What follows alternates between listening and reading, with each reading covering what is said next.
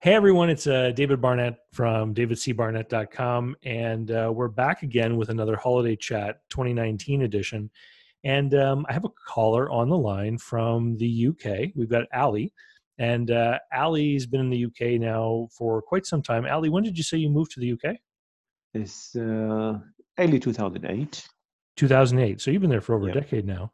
Yeah. And you have an idea for a business that you'd like to grow into a franchise operation, and you want to get my feedback. Why don't you explain to everyone what the concept is? Right. Okay. What I found in UK at the moment is like there is normal traditional estate agency where you go to, I mean, they sell and let your property. And other, if you have a business, then you have to go to other companies or other outlet where they like business transfer agent. Hmm. The mechanism of both are same, like in going out, taking pictures, evaluate the business or the property, and come back to the office and put them to marketing channel, whatever they use. Because I born and grown up in Saudi Arabia, I have a few friends and investors there. Due to the climate change in Middle East generally, they are interested to invest in UK, Hmm. either in real estate or in business.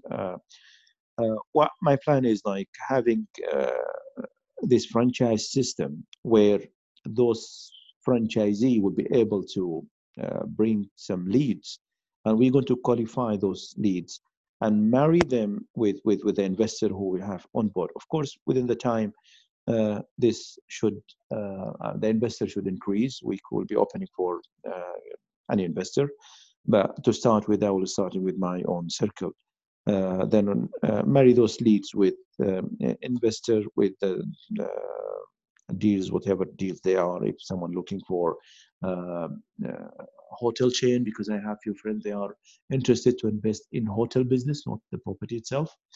So on personal level, I managed to secure like 3 hotels for them. Hmm. So I think like there is a room for uh, online kind of online estate agency or online agency where that agency can cover property, buy, sell lands as well, selling lands, than So, normal businesses.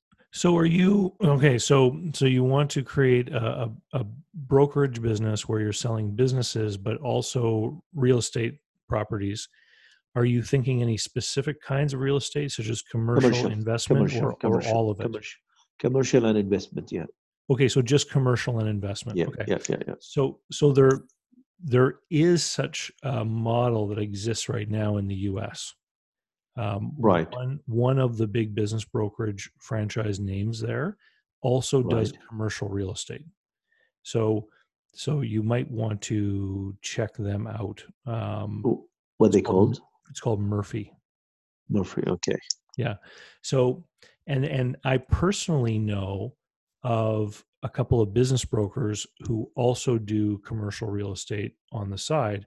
And But do they do the business as well? Like, I mean, because sometimes in business you just have uh, like a restaurant, for example. The restaurant owner will not own that building.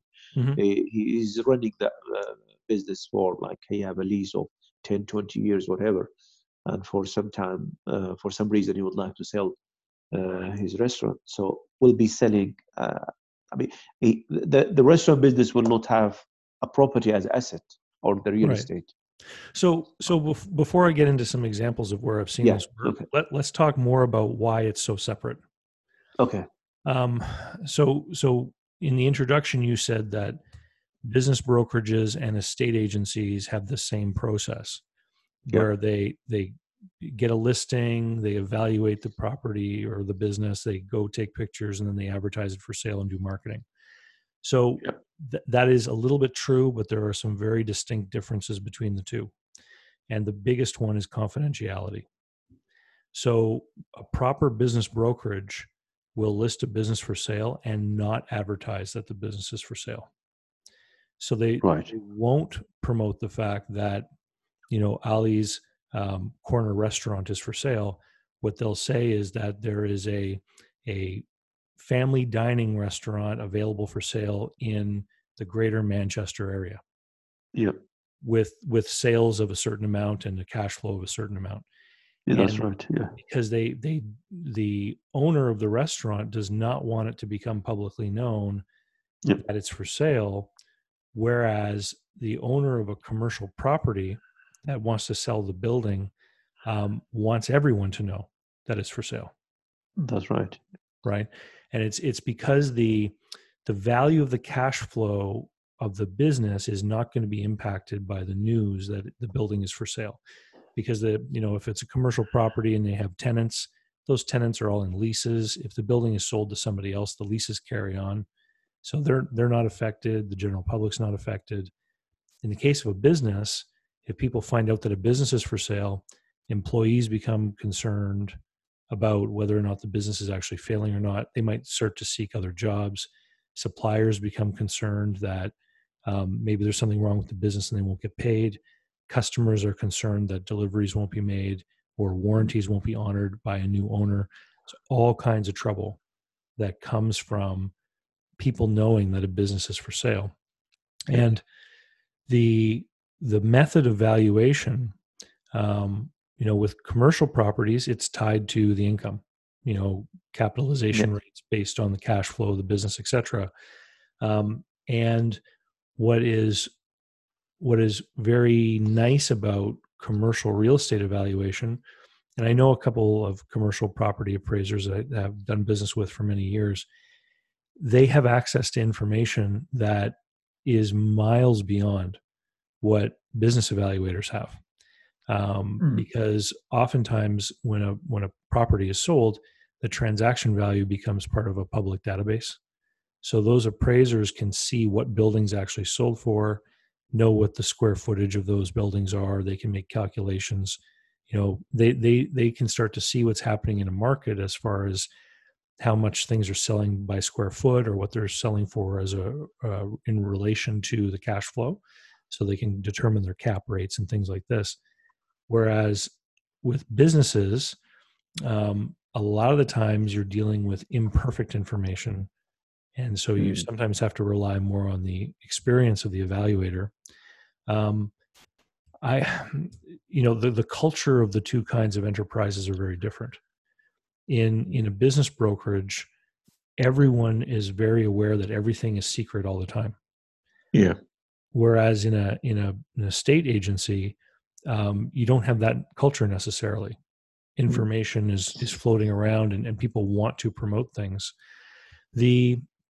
Here's where I've seen these two things come together very successfully, and I'm not very informed at all about what Murphy's is doing, and I haven't spoken to any Murphy's office owners or anything like that. I just know from a trade show I attended in Atlanta years ago that they promoted themselves as a business brokerage with a real estate component. And here's where this works well together. Business brokers often have very slow deal flow, and it's a very up and down kind of cash flow. That's right. Right. And so I actually did a report a few weeks ago on the main YouTube channel where I talked about the IBBA did a survey of their brokers, and the average respondent did less than one deal in the quarter. Wow. So, and I can tell you from my own experience owning a business brokerage, as soon as you get some listings and you start to try to sell them, if you're a small office, if you're an individual broker for sure, selling 4, 5, 6 businesses in the course of a year is maybe typical. I sold more than that, but I also took on business listings that were quite small that most brokers would turn their nose up at. And the reason I took on the little ones is because I knew I needed as many deals as possible for cash flow. And the business brokers that dabble in commercial, a lot of what they do is leasing agent work. Yeah. So they'll go and they'll show office space or retail space to business people, and those types of deals get done with much greater frequency. If somebody wants to come to your town and they need to open an office and they want to be open in 2 months, it means at some point in this month they're going to sign a lease somewhere. And Well, so if that's right. Yeah. right. So if they're working with you and you help them sign that lease, then you're going to be paying some kind of commission. And that's where I've seen people do this together. And the purpose of doing the commercial stuff is to create some kind of cash flow Yep. to help pay the bills and everything while you're waiting for the business brokerage deals to close, which typically have very large commissions because they're so difficult to put together. Yep. Yeah. Right. So, you know, Where I can get a hold of like the real estate business, because I run the house, so I know the in out and the procedure for it, like the manual and procedure and forms and all this stuff.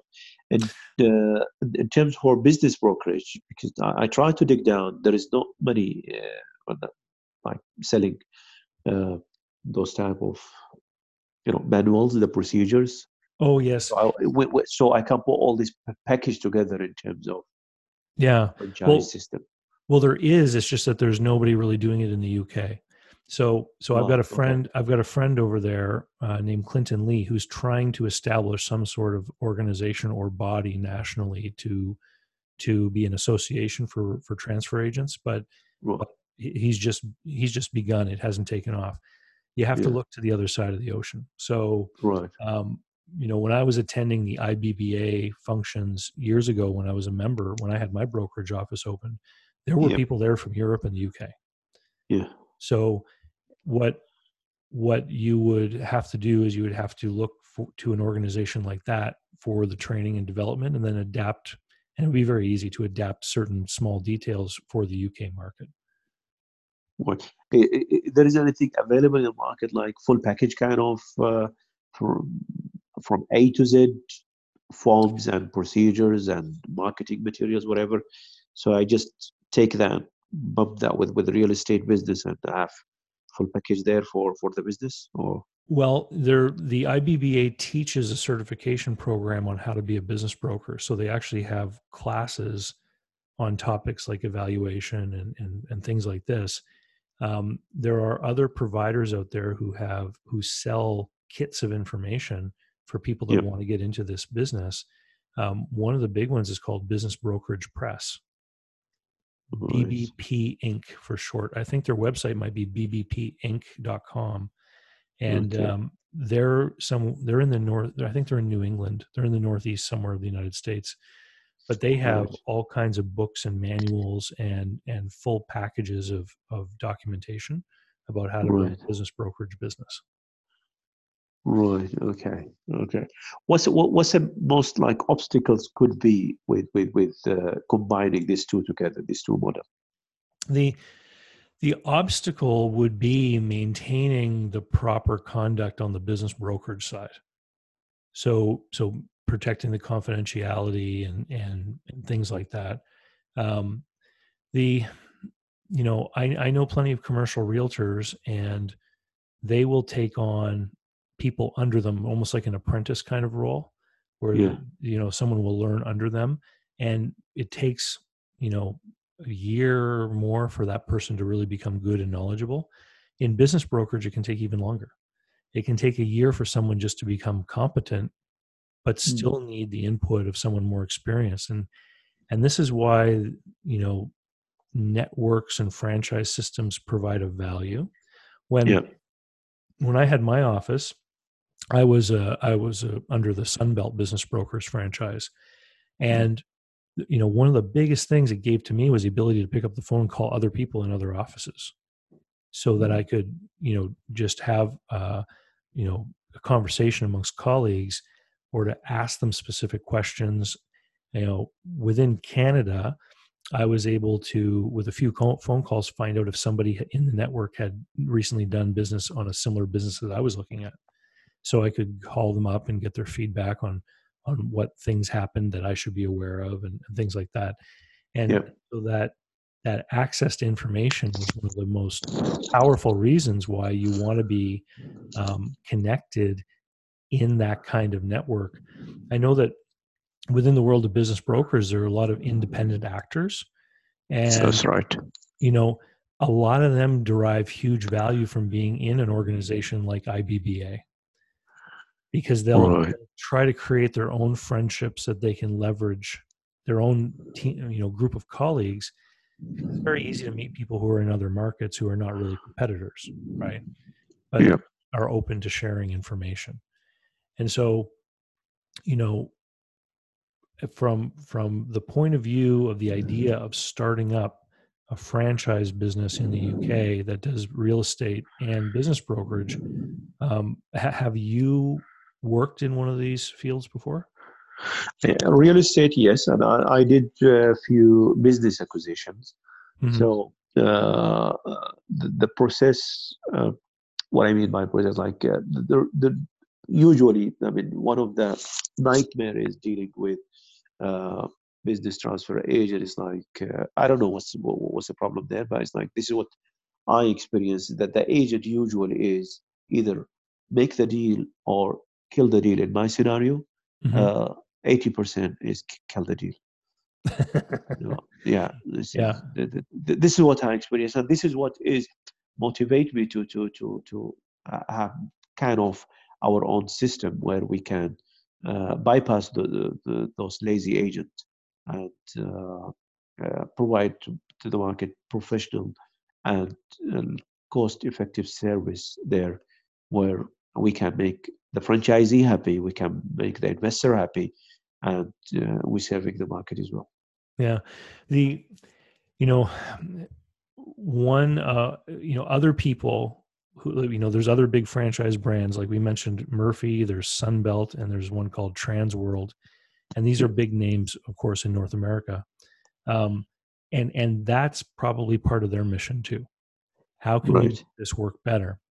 And Yeah, I can tell you that for all the training and all of the networking and all of the information that those franchise companies are able to deliver to individuals who sign up with them, the service that the business owner gets and the buyers get is still completely related to the individual they're dealing with in the local field, that's right.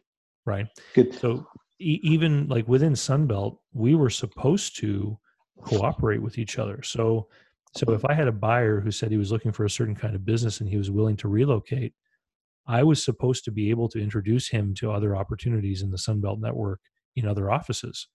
That's And, right. Yeah. and sometimes those other office owners were really open to that and very welcoming of me, trying to help. And other times they didn't want to deal with me at all. They're like, no, Yeah. I'll do it on my own. I want all the commission. What if we created our like kind of software or a database, central database, where is not a choice for the individual franchisee to select which how to deal with the inquiries. Like, okay, automatically all this will generate. It's like there is a call center. They receive the inquiry and they collect all the database. The franchisee, his job is just basic is like promote and network rather than this way of thinking something here like it came to my head is like what type of problems the franchisee will be facing, because my goal is uh, the franchisee should be end of the day make money. Otherwise, I mean, Yeah. 6 months or Well, one year down the line, it's like it says I'm well, not the happy to the proceed.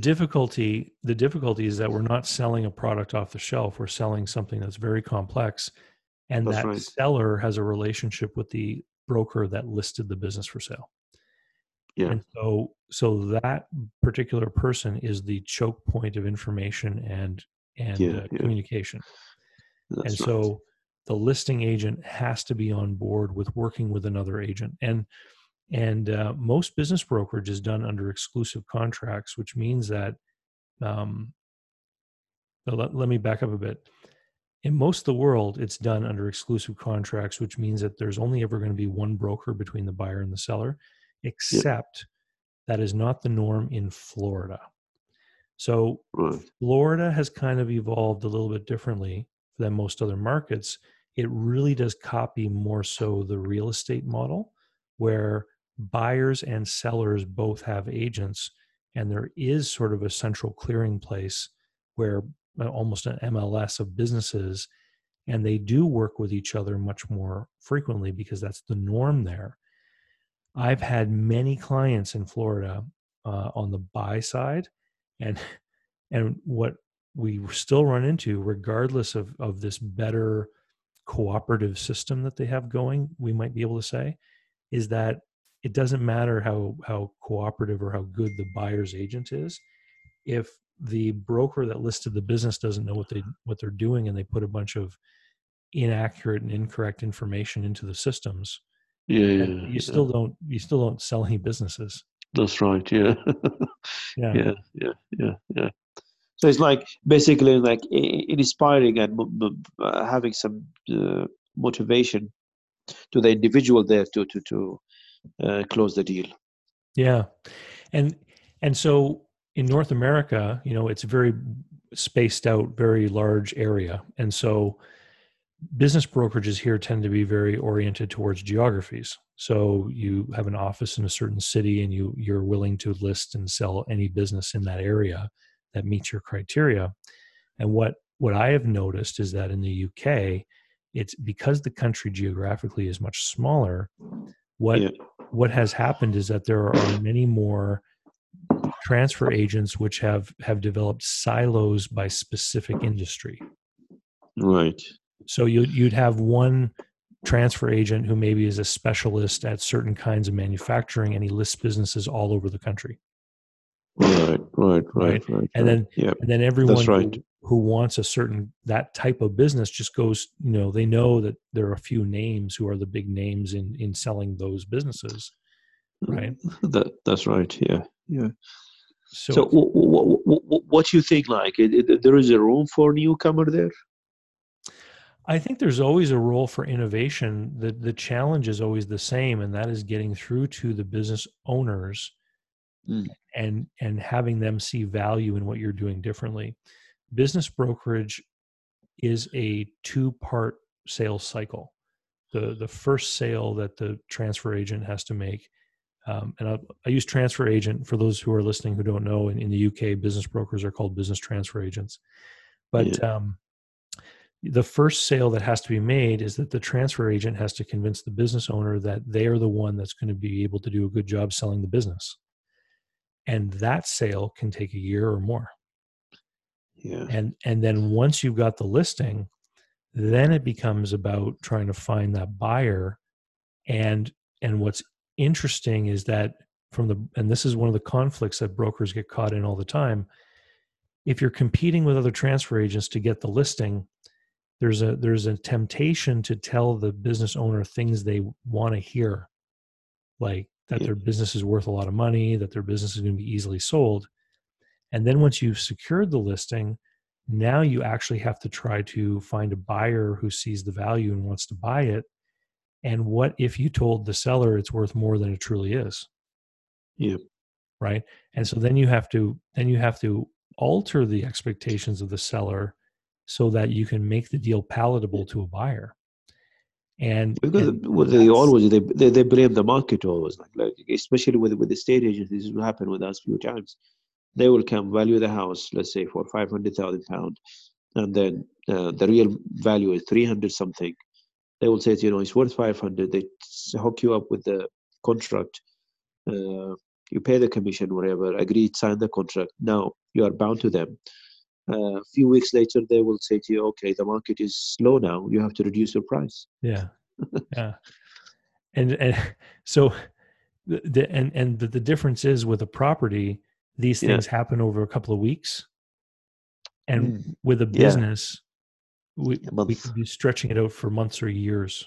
Yeah. Right. One of the first businesses I listed for sale was a fried chicken franchise business restaurant. Right. And it took me months to get the listing, and then it took me 3 years to sell it. Wow. Yeah. And in that particular case, it didn't take a long time to sell it because it was a poor business at all. It was a fantastic business. The difficulty was that the gentleman owned the restaurant and the property, and he would not consider offers to sell the business alone. And so the challenge there is finding someone who not only had the resources to make an offer on the business, but also the resources to buy the building at the same time. Yeah.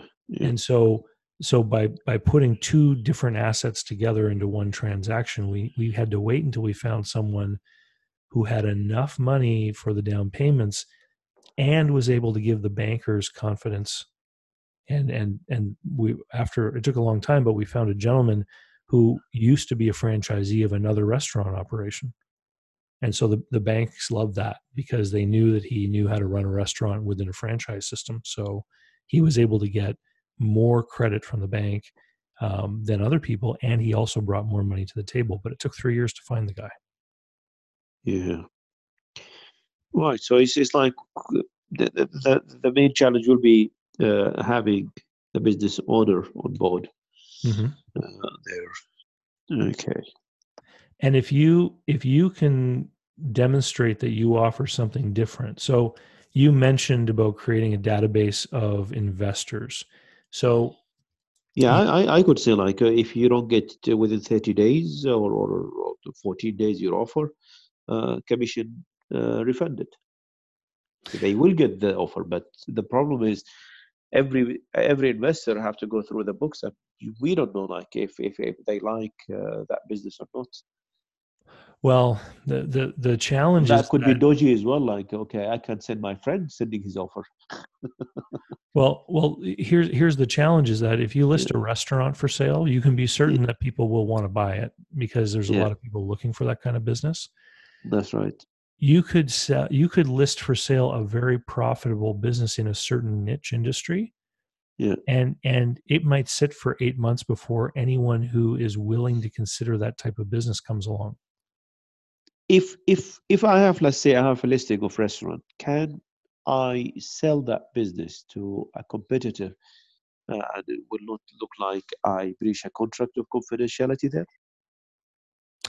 Well, in the actual functioning of these deals, what happens is a buyer comes along, and let's say a competitor comes along and says, "Oh, I see you have a restaurant listed for sale," Yeah, and you say, "Yes, I do," and then you send them the non-disclosure agreement, or they come to your office and they fill one in. And then what I would do is I call the business owner who's listed for sale, and I yeah, say, "Look, I've gotten an inquiry from this guy. Do you want me to deal with him?" right. Okay.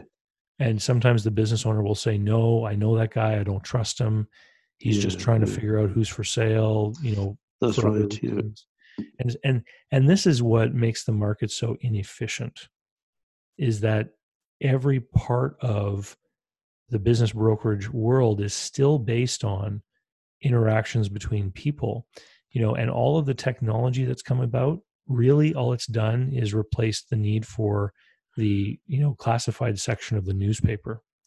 When I started back in when I got into this back in 2007, 2008, there uh-huh. were still businesses being listed for sale in the newspaper under a heading Oh, called business opportunities, uh-huh, and uh-huh. that's long gone.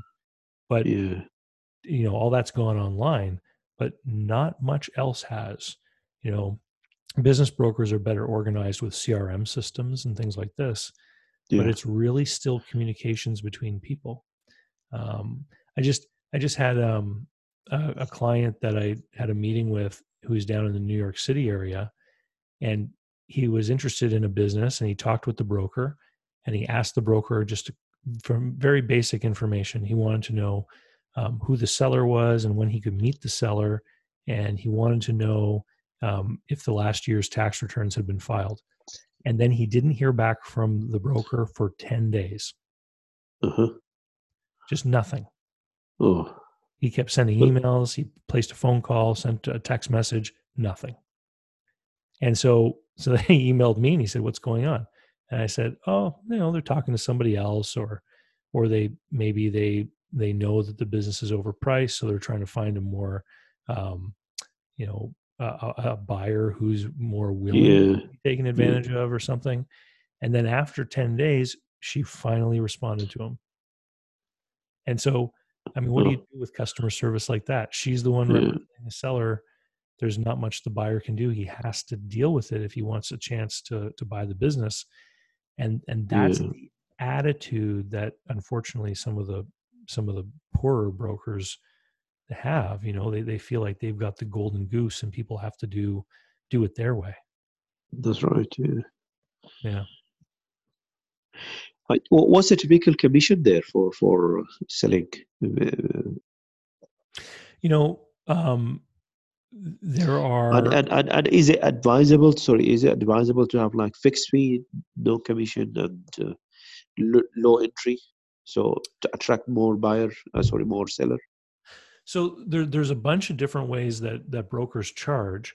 Um, when I had my business brokerage office open, I was charging 12% of business value and 6% of real estate value if I happened to sell a building at the same time. And Right. I hear a lot of business brokers charge 10%. I know that most business brokers have a minimum fee. Yeah. So if they're selling a smaller business, there's that minimum charge. There are other variations. Most brokers who have a good reputation, have been around for a long time, will have some sort of engagement fee. So they'll charge an upfront fee for opening the file and doing all the initial work. When I was a business broker and people would kind of challenge my commission, they would say, "Oh, 12% is a lot." What I would do is I would explain to them that when they sell their house, there's a mortgage broker, and there's a property appraiser, and there's a real estate agent. Yeah. And the real estate agent finds the buyer, and the property appraiser determines the price, and the mortgage broker helps the buyer find the money. And in the world of business brokerage, I was doing all three of those roles. So when the seller came to me, I was doing the evaluation to show them what it would likely sell for so that we could set a realistic asking price. Then I was finding the buyer. And then once we found the buyer, I mean, in some cases, I even wrote business plans for the buyer and then took them down to the bankers that I had relationships with to get the deals funded. Yeah. So I was kind of doing the role of the mortgage broker too. And so I would say, look, I'm doing all three of these jobs, which means I need to earn, what all three of those people would earn. And the other thing is that because it takes so long to become a competent broker, and you have to build up experience, and you have to have other people to lean on to learn from, and you have to do training. And I think before that, even, you have to have experience in sales, like business to business consultative type sales. You have to have some kind of background, which means that you know a bit about bookkeeping and accounting and finance. And so if you take a person with all of those skills, that's a 6-figure income person. That's right. If they were going to go have a job somewhere. And so if you're only going to sell 5 or 6 businesses in an average year, maybe only 4, and if most businesses are selling for a couple $100,000 and you're going to be charging a 12% commission, and you have all of your overheads, in order to get that 6-figure income, you need to be charging 12%. I see. Right? And the thing that is truly unfair about this model is that the people who have great businesses that people want to buy, they end up paying the commission, whereas people whose businesses are not so great, they'll take up the broker's time, but the business may not sell. And so the successful sellers really are subsidizing, the work done on behalf of the people whose businesses aren't in such great demand. Yeah. Right. Okay. I see. Yeah. There are definitely issues with the business, and as far as it really is sort of a Wild West kind of business, because there's no overarching body that certifies or licenses people specifically for being a business broker. In most jurisdictions that have rules at all, they say that to sell a business, you need to have a real estate license. And that opens the door, in my opinion, to a bunch of other problems. This was the case where I live here. I had to hold and maintain a real estate license to be a business broker. And so I had to pay fees to the association. I had to pay for insurance, which specifically didn't cover me. Yeah. I had to pay for an errors and omissions policy, which specifically said that any transaction involving, any kind of demonstration of financial results was not covered. And so I Yeah. had to have another insurance policy that I paid for. And then I had to go and attend 2 full days of training every year where I learned about things like new roofing materials or Oh, new yeah. techniques in sealing basement leaks or Mm, changes to the condo owner legislation or things like this, which had nothing to do with me. that's But right. I still had to do it. And the big problem is that because the government said that business brokers had to have real estate licenses, there were real estate people who believed that they were therefore qualified to sell businesses. Right. And one of the things that would happen is I would meet people who wanted to sell their business, and they would say, you know, you're charging 12%. My buddy who sold my house said he'll sell my business for 6%. And I Yeah. would try to explain the differences in skills and everything. And you know, some people they look at the price, right? And then next thing you know, there's a big for sale sign in front of the person's business, and people assume it's closed. Sales start to go down. All of a Yeah. sudden, then the business is closed, and all the value they built up, it disappears. That's, to me, that's one of the saddest things that happens. What's the best way to find out the multiply in valuation, like when you do business valuation? Well, and again, this is where something like Each industry doing, is different, but it's yeah, like in the each industry is different, and this is where things like those courses from the IBBA would be really and, valuable, and because we'll cover UK market as well. yeah, the here's what happens is it's different by industry, Yeah. but they're also a little bit different by country in general. So let me give you an Ah. example. The multipliers are all based on pre-tax cash flow. And Uh-huh. obviously, the tax rates in the United States are different than the tax rates in the UK or in Canada, right? And so, what what we observe in the market is that when I look in a database of largely American information, it might say that a certain business sells for about 2.3 times owner's discretionary cash flow. And when I'm looking at a Canadian business, I take that factor and I shrink it by a Right. fifth. And because in general, small businesses in Canada sell for about 20% less of a factor than American ones. And it's because the what's not being accounted for in that discretionary cash flow is the tax burden. And so people here are willing to pay less for a business because they don't get as much of that cash flow. I So, see. so the same kind of factor would apply in the UK. Right, right, right, right. Okay. And this is where the experience comes in, because eventually what will happen is, even though you work things out mathematically, you might end up with a certain number, and then you have to sit back and you look at that number and you ask yourself questions like, you know, if I bought this business and it's got a cash flow of $100,000, and if I worked in this industry as a manager, I would earn 65 anyway as a salary.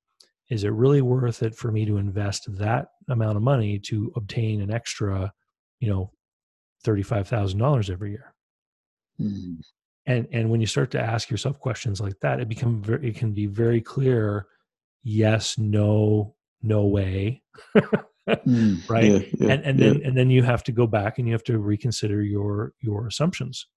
And Yes. that's, I think that's part of the problem when we see businesses that are overpriced by double and these crazy things, Mm. is because somebody is applying some of these methodologies for evaluation, but they don't have the experience to really know how to consider the different factors for what makes sense and what doesn't. And they just say, look, my spreadsheet says this is what we're going to sell it for. And then they can't. I see that especially with Amazon businesses like Amazon store.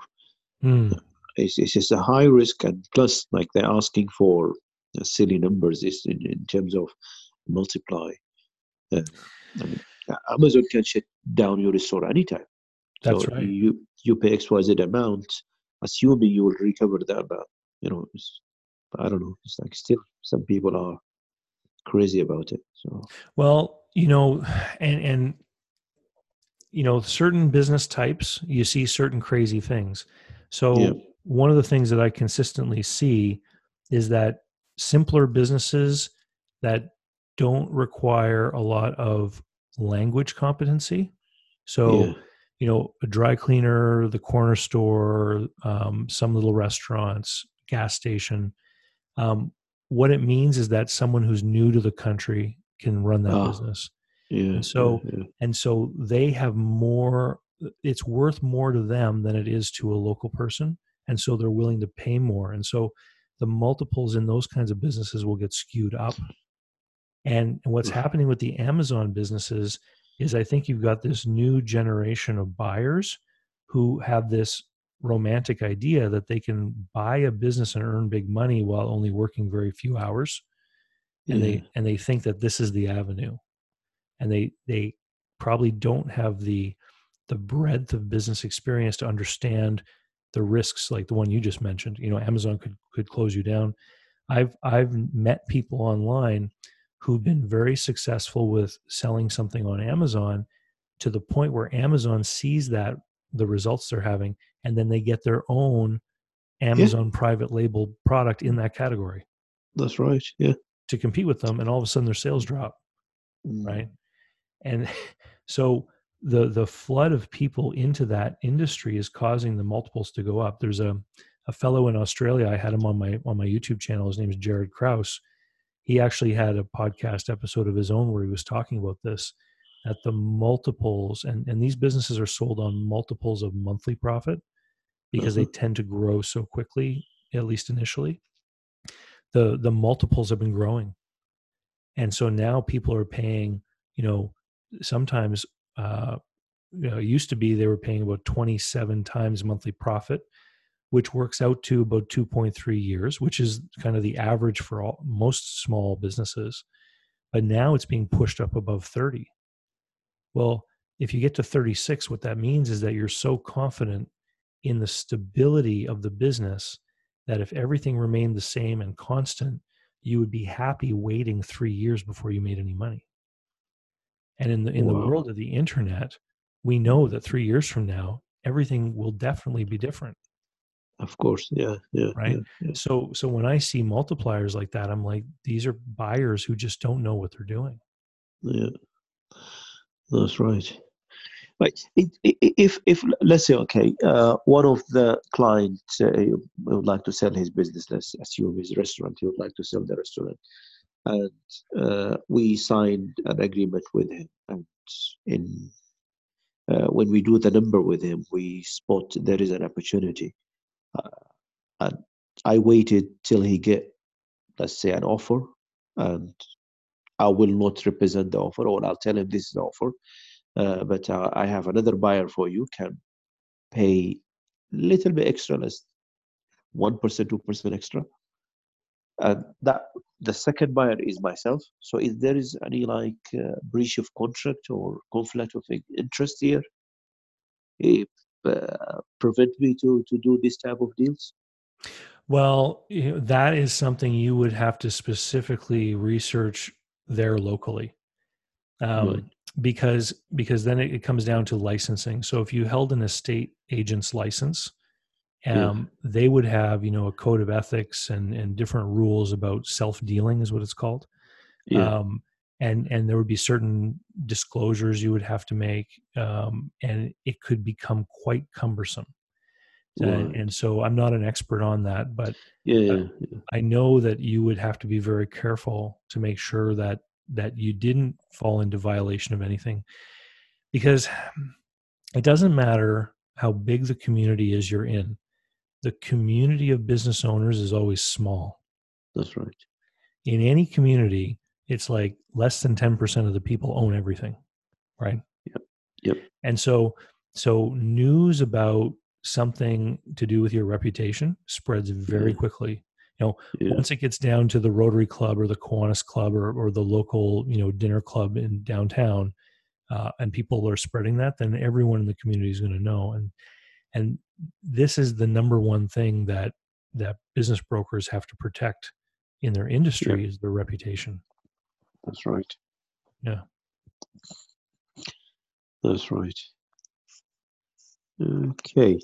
So in terms of like business and procedure for business brokerages, you're recommending like to check with BB and IBB.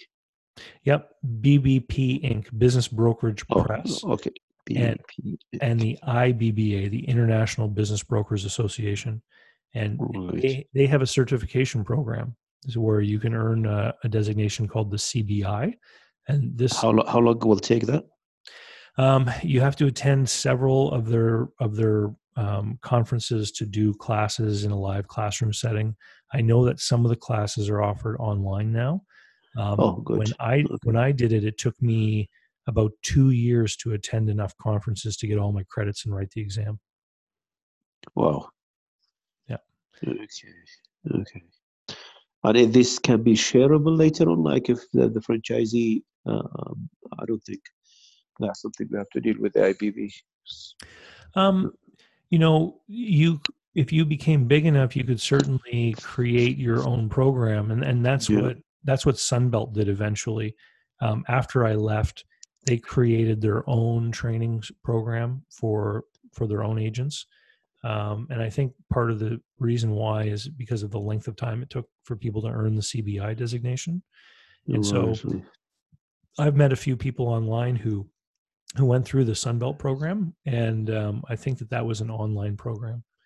And you know, I think, Ali, what you have to do is you have to decide: am I willing to build a new business as a franchise model in an industry that I don't have a lot of experience in yet, and Yeah. try to hire the skills needed to make this roll out, or do you want to actually work as a business transfer agent for a while to figure some of these things out before you build this thing?